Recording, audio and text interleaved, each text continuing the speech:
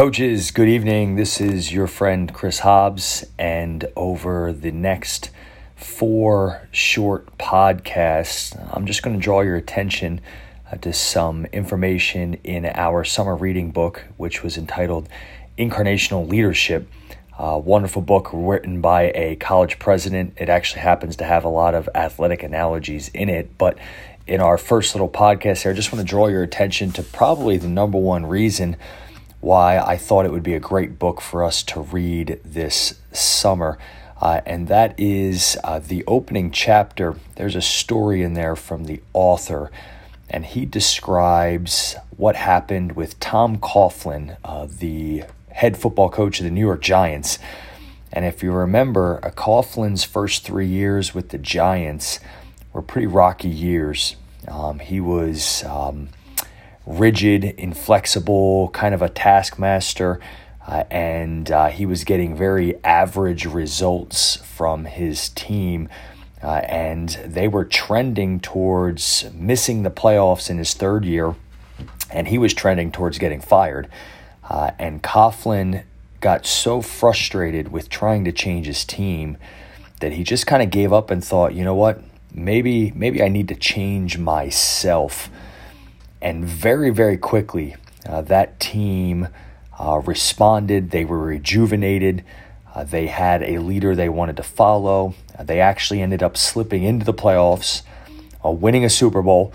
And then 2 years later, I believe, they won another Super Bowl. And the author describes it as Tom Coughlin couldn't change his team, so he changed himself, and then he changed his team.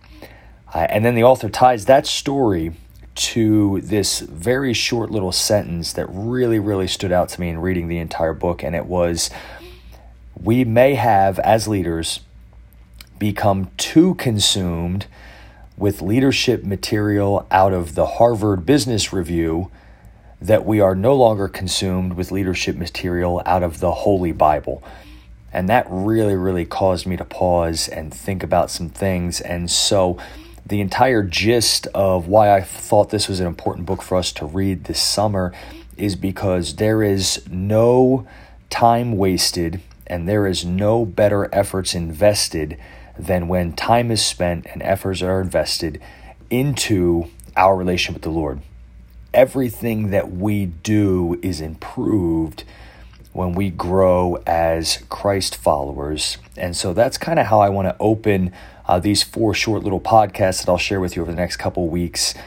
How much time and effort are you spending really investing in your relationship with Jesus Christ? That, in essence, is the best professional development. That, in essence, is the best personal growth plan. And so 3 quick ideas that I would throw at you that will help you kind of grow in your relationship with the Lord and, in essence, grow as a coach.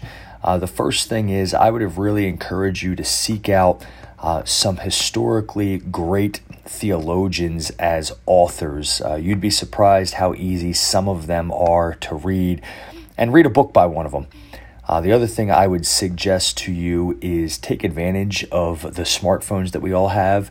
There is some incredible theological thinkers that have podcasts. One of my favorite podcasts would be Think Biblically, a great podcast. Another one would be Andy Stanley's preaching podcast.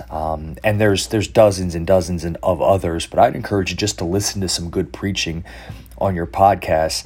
And then the third thing I would encourage you to do is have some place where you write down your active prayer thoughts, your prayer requests, things going on in your life that you're kind of thinking on, or that maybe even you're stressing on. I'd encourage you to do those 3 things. Read someone that is historically known as a great theological thinker, or listen to some great thinkers and preachers on your phone, and write down your active prayer thoughts and your prayer requests. I think those 3 things will really plant important seeds for you to continue to grow as a Christ follower and, in essence, grow as a coach. I'd leave you with this analogy.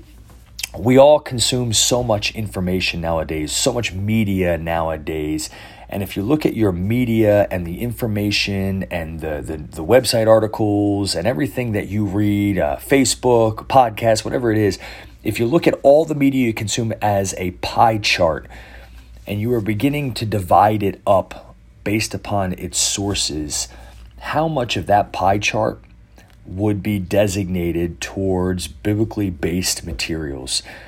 I consume a ton of information every single day, and quite honestly, that visual image of a pie chart has really caused me to rethink and be a little bit more intentional about the type of material I'm consuming, not because I was consuming bad material, but because the more material I consume that's biblically based, the more likely it is I am to think like Christ, the more likely it is I am to think biblically, and as a result, grow as a Christ follower, and then as a result, everything else in my life will improve. And you might think, well, Chris, that's a little bit of an extreme perspective to have, that if you grow in your relationship with Christ, that you would get better at all the other things in life. And I would argue that I'm 100% accurate because of Proverbs 1:7. Proverbs 1:7 tells us that the beginning of knowledge is the fear of the Lord. It means everything I want to know about anything begins with a proper understanding and relationship